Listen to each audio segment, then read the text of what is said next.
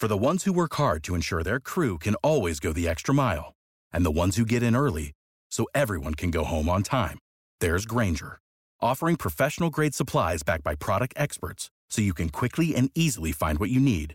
Plus, you can count on access to a committed team ready to go the extra mile for you. Call, click Grainger.com, or just stop by. Grainger, for the ones who get it done.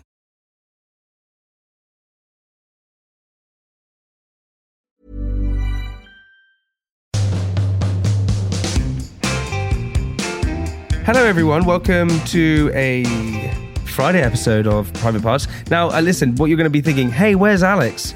Where's the co-host? He's not here, but he is here for the episode, so that's right. He's not here because I have to pull my bloody weight in this podcasting world.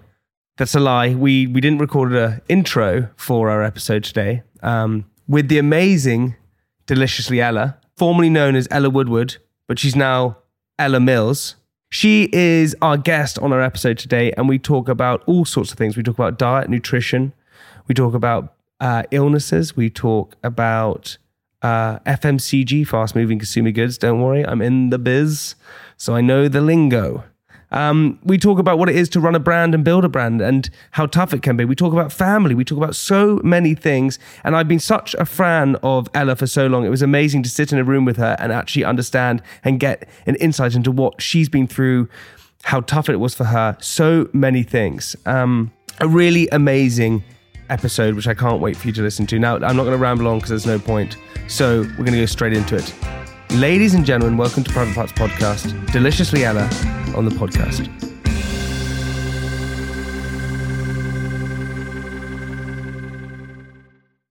Ella, what we like to do on the podcast is we ask our guests to look straight down the camera and describe themselves in 30 seconds. It's a really hard task, and it's embarrassing, and it's awkward. Yeah, it feels It's actually quite mean. I'm starting to think it's quite mean. And we love it. So if you can do that down the camera, and your time starts now. How do I know when the time finishes? Well, it's going. It's ticking. You'll feel it. You'll feel it. You'll Okay. feel it. Oh, it's ticking. Hi, I'm Ella Mills. Nice to meet you. I'm the founder of Deliciously Ella, which is a plant-based health and well-being brand. I started it 10 years ago now after I was very, very ill. Got to a very dark place in my life, and I wanted to turn my life around, and was one of those founders where I solved my own problem and then realized I could solve hopefully the same problem for a lot of other people, and I've been doing that ever since. Well, rambling. How was 30 seconds? That was great. That was Ella, good. It was probably like 10. It was a Welcome bit to the short. podcast. That was Thank amazing. you.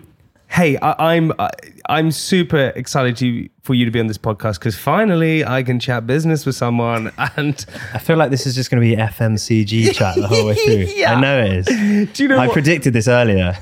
FMCG, fast moving consumer goods. I used to throw that out when I first started Candy Kittens. I threw that out everywhere. I used to throw the word out entrepreneur all the time. I thought I was some sexy, cool dude. No, I don't. I don't think I'm sexy at all.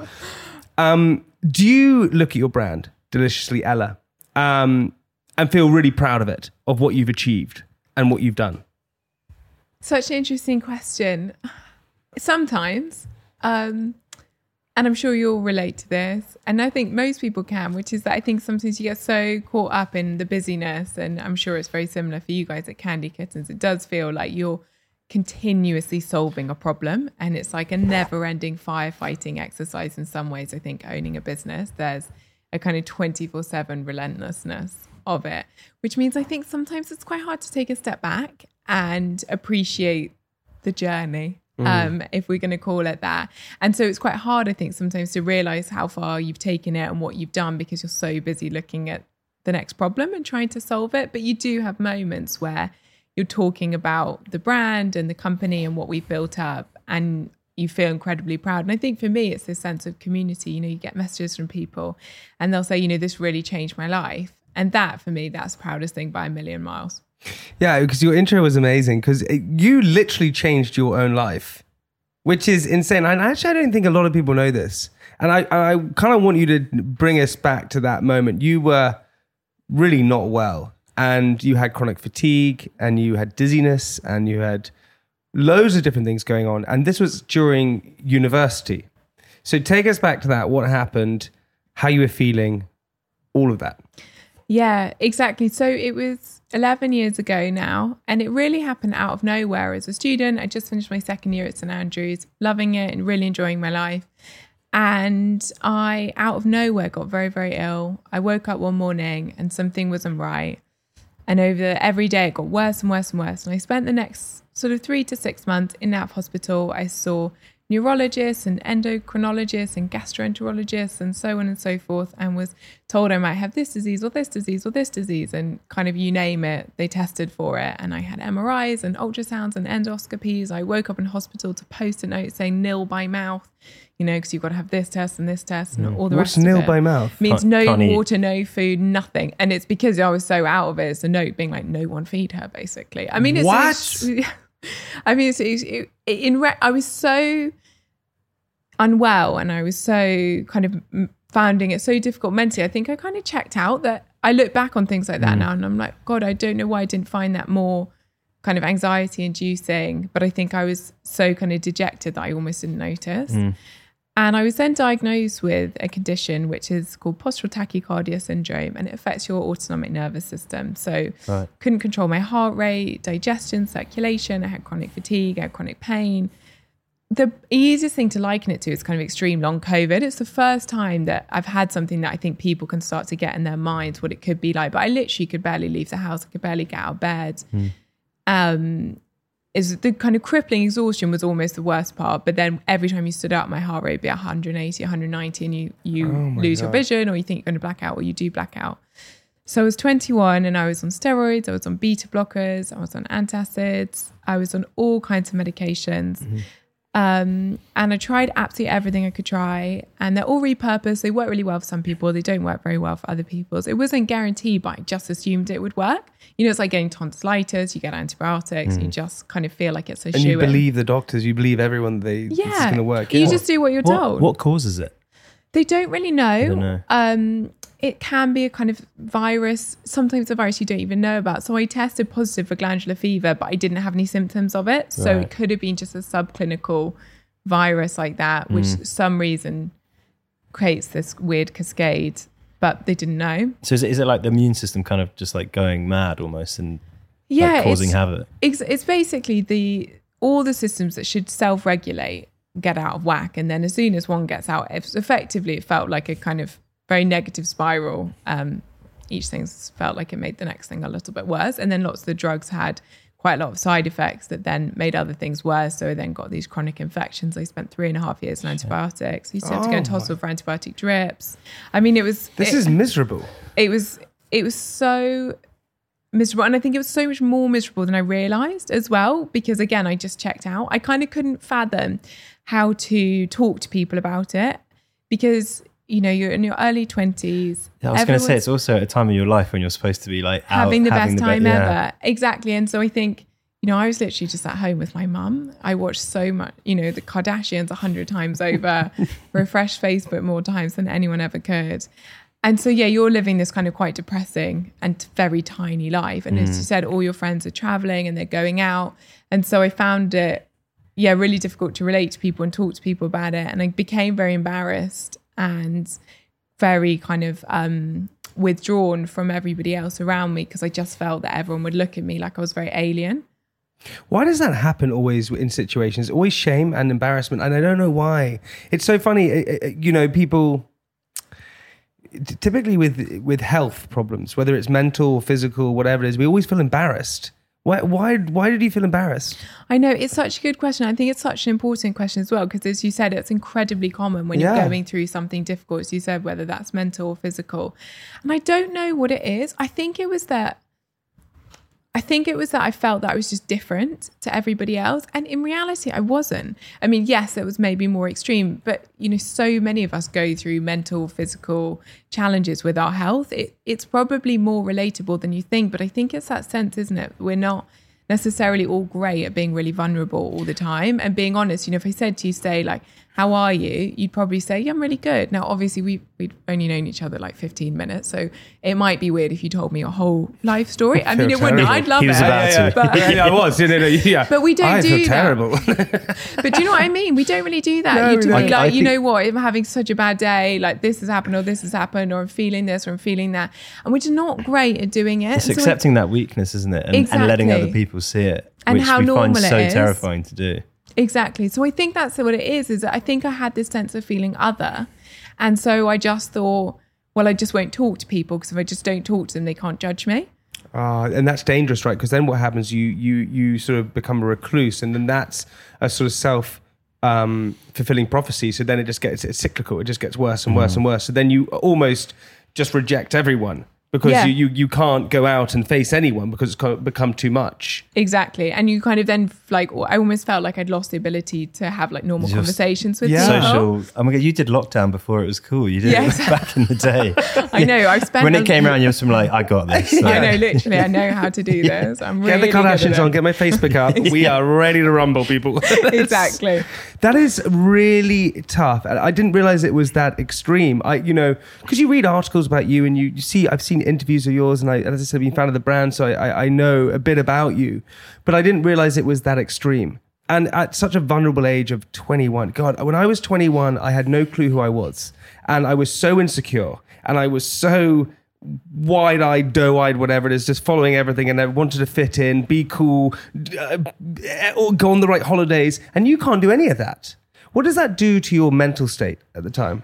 Yeah, I think it's my self-esteem was just kind of rock bottom. And it's really interesting, actually. I always say, I think it took me a lot longer to get better mentally than it did physically. You know, physically, after a few years, I came off the medication, my health was relatively stable. But it's taken me such a long time. And I always think there's probably a little bit of it lingering, actually, of feeling normal again. I mean, what even is normal? You know, we'd all define it as something different anyway. It's quite a fluid concept, but I think I've noticed there's a little bit of it that stays with me of like, oh, will I fit in? What will people think? But we don't talk about it, do we? 'Cause No, of as you course not. said, it's so normal. You might go to a party or a birthday or a wedding or something and you maybe don't know that many people, but other people will be there too being like, oh my gosh, I'm a loner. You know, what do I do? Who do I talk to? But we never say it. I've now do this new thing where I do say it weirdly. So I Just break the ice. Yeah, I do. I think it does break the ice. It does. Yeah, 100%. I had this thing for so long. I've spoken to loads in the podcast. I had a panic attack, I had anxiety, all these different things, and I just never told anyone that I was feeling this way. And mine wasn't sort of health issues in terms of physical health issues like yours was. Mine was very much the sort of anxiety that I was dealing with. But I never spoke about it to anyone, ever. I just denied it all the time. And I've learned to live, got better with it and all that different stuff. But my thing now is if I feel a bit like tired or socially awkward or whatever it is, which is kind of rare sometimes, but I say it now. I'll go for dinner with him or whoever or friends or whatever. I go, I just feel, God, guys, I feel like I'm not on the best form tonight. And I feel like that always kind of breaks the ice because then typically people go, yeah, I feel the same. And I feel like more we talk about it, the better. Oh yeah, 100%. Yeah, it's just so much better that way. The interesting thing though is that you then come out of that situation and you then, as you're saying, you were given all this medication, all this advice, and it's kind of working, but not really. But then you sort of move towards your diet. Isn't that right? Yeah, exactly. So as you said, it was kind of working, but it probably made me like 5 or 10% better, and then came with a whole host of other side effects. So probably netted out about 0, which meant Perfect. being at home with my mum forever. And I love my mum so much, but it was the thought of that, honestly, was one of the things that made me want to change, because I was like, my future felt murky. And I've been Googling, and I started coming across all these people all over the world. They had all sorts of different issues, and loads of them were using their diet and their lifestyle. And it was having such a profound impact on the way that they were living and the way they felt. And I just felt, well, you know what? I've got literally nothing to lose at this point. If it worked for them, maybe it would work for me. But I literally, and obviously this would be great news to you, all I liked to eat was sweets. That was it. Delicious. Delicious. Exactly. Delicious. I mean, I really didn't enjoy cooking. I had no interest in it. And so I announced to my mum the next morning, I was like, right, I'm going plant-based. I'm going to start a website teaching myself to cook. And I could see, her reaction and other people's reaction. It wasn't that they weren't trying to be supportive, but they were a little bit surprised as someone that didn't like vegetables, that couldn't cook, had no interest in cooking, being like, I'm going to start a recipe website. I mean, it's a bit ironic, isn't it? Yeah, totally. But did you have a history though of being quite opinionated and dominant in certain areas? Because to suddenly change your whole diet and go, right, I'm going to do this, were you always kind of like that? Yeah, I think so. And I've always been someone that's just, I really like autonomy and I really like making my own decisions. And I've always struggled with doing what other people want me to do.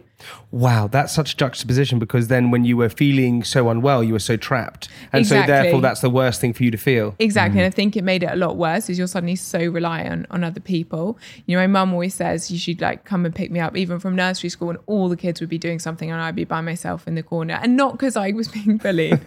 But, What are you doing in the corner? With a dunce hat on. Literally. Yeah. Just making noises. Yeah, Rah, rah, rah. exactly. Ostracized from one. Yeah. No, Oh, she's at it again. but I just was like, well, I don't want to play that game. You know, I want to do this. And I've always been like that. And I'm still very much like that today. And so I think for me, it was just seemed quite normal to do my own thing and follow that route. And it didn't really occur to me to kind of think differently about it. But I find that that's really unique, and actually weirdly what it takes, in my opinion, to become a founder and a business owner. You have to kind of block out all the noise and actually follow your naivety a lot of the time. I say this all, naivety is your biggest superpower. You love naivety. When it's positive. When it is positive, I do 100%. And I think that this is what you have to do in terms of, if you have to go down, you know, setting up a business, whatever it is, you have to kind of be ruthless with your decisions and also just be naive to situations and go, well, I think this is going to be right for me.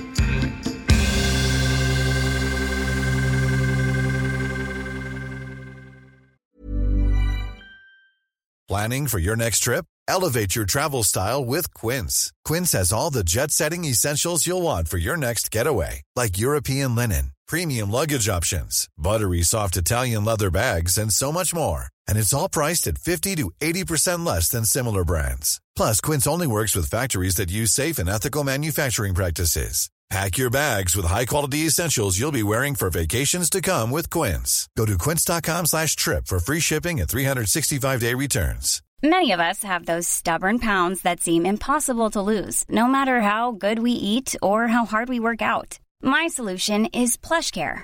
PlushCare is a leading telehealth provider with doctors who are there for you day and night to partner with you in your weight loss journey. They can prescribe FDA-approved weight loss medications like Wegovy and Zepbound for those who qualify. Plus, they accept most insurance plans. To get started, visit plushcare.com/weightloss. That's plushcare.com/weightloss.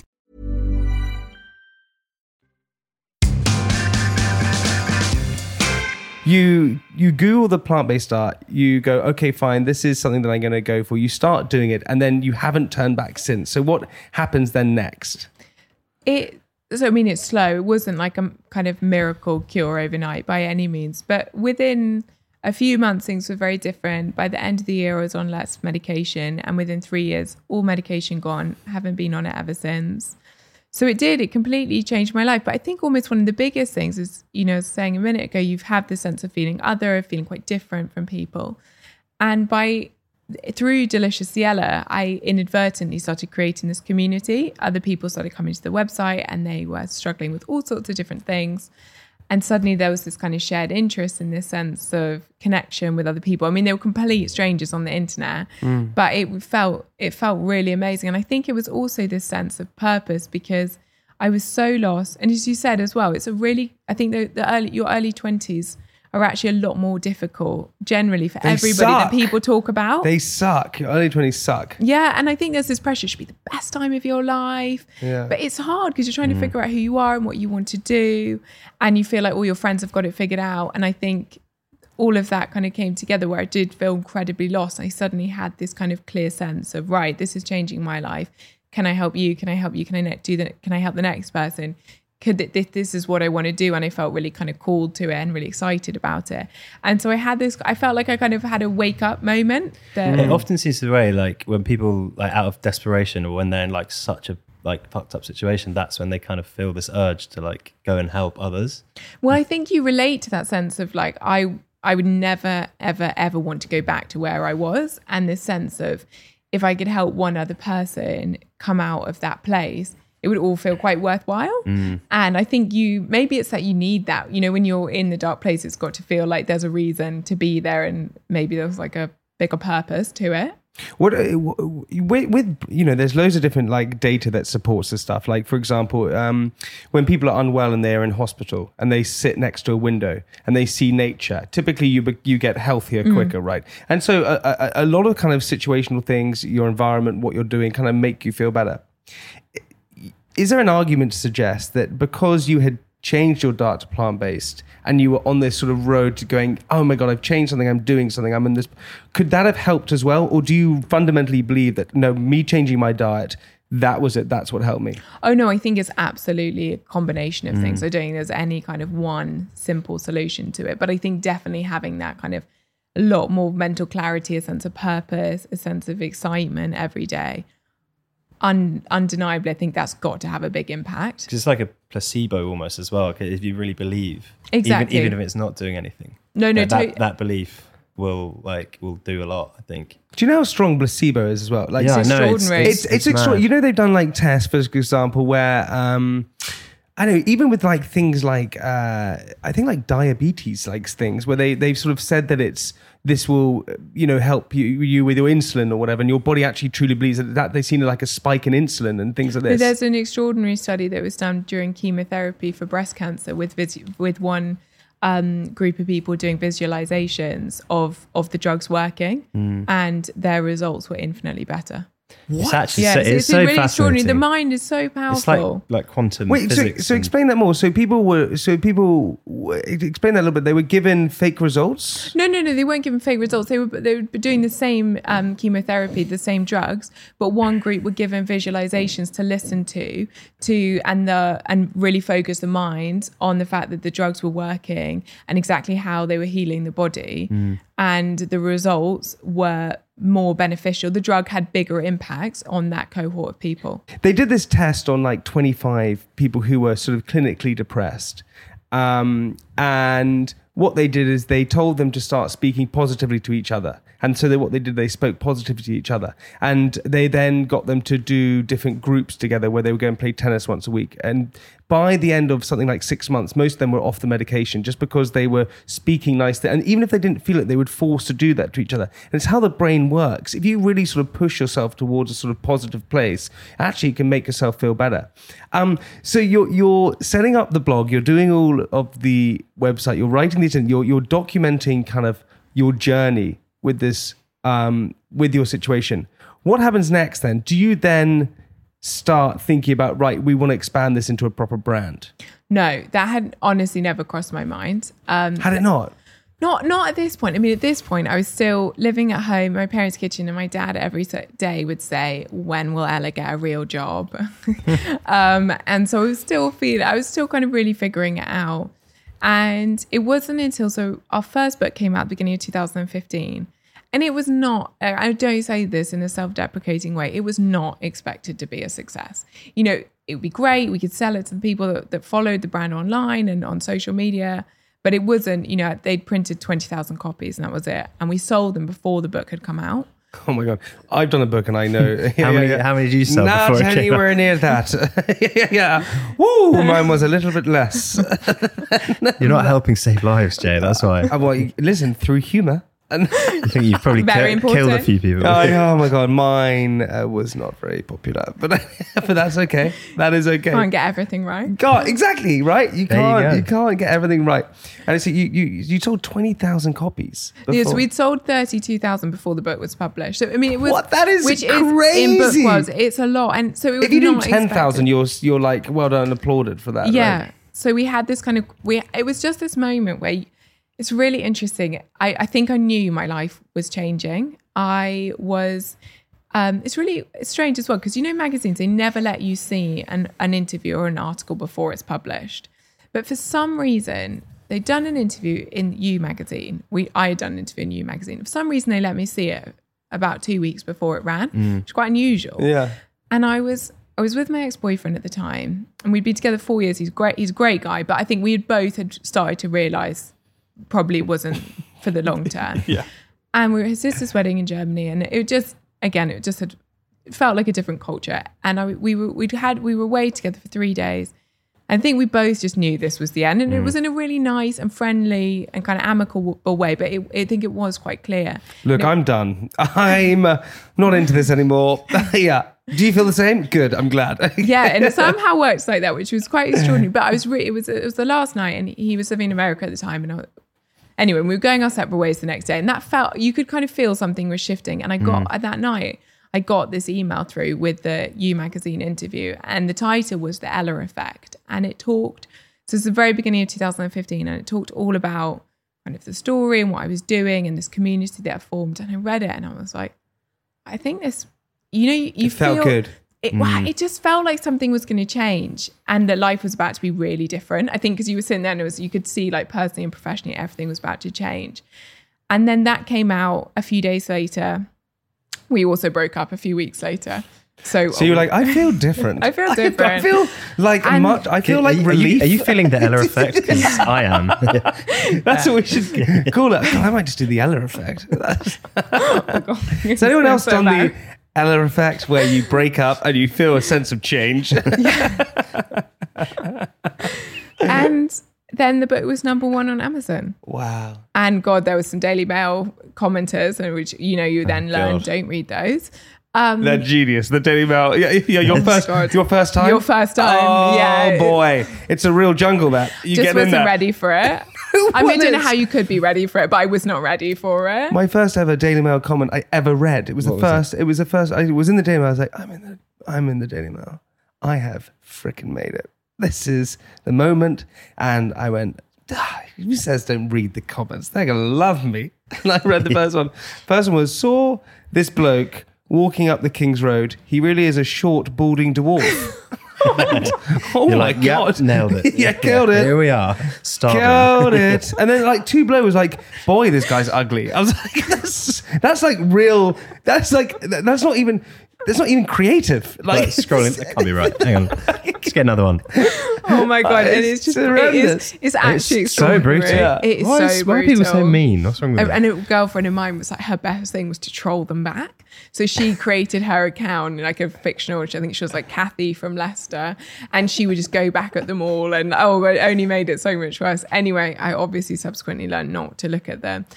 But just suddenly it exploded. And I'd gone from this, like literally just being in my parents' kitchen, nothing happening, and very unsure about my life, to suddenly it felt like you were literally everywhere, definitely overexposed. Wow. And the story had been picked up by kind of every media outlet, and you're suddenly on the radio, or you were on This Morning, and you were doing this and you were doing that. And people were talking about you, not to you.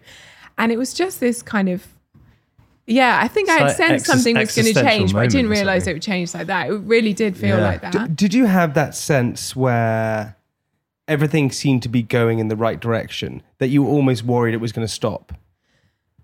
Kind of yes and no. It felt, I didn't know what the right direction was, because I genuinely wasn't intending for that to happen. Like that wasn't the goal. That wasn't the aim. Did you still feel like you had ownership of like what was happening, or was it just like this like runaway ship? It felt like a runaway ship. So in a way it was kind of the wildest dreams coming true, which is this mission and this like concept that you're really passionate about suddenly going to everybody. But it did feel like the train had certainly left the station. It was kind of up in Scotland. It had gone so fast. And I think it was just really overwhelmed by it. And I mean, I was so young. How old are you at this point? 24? 23, 24. Oh my God. I mean, I was an absolute baby.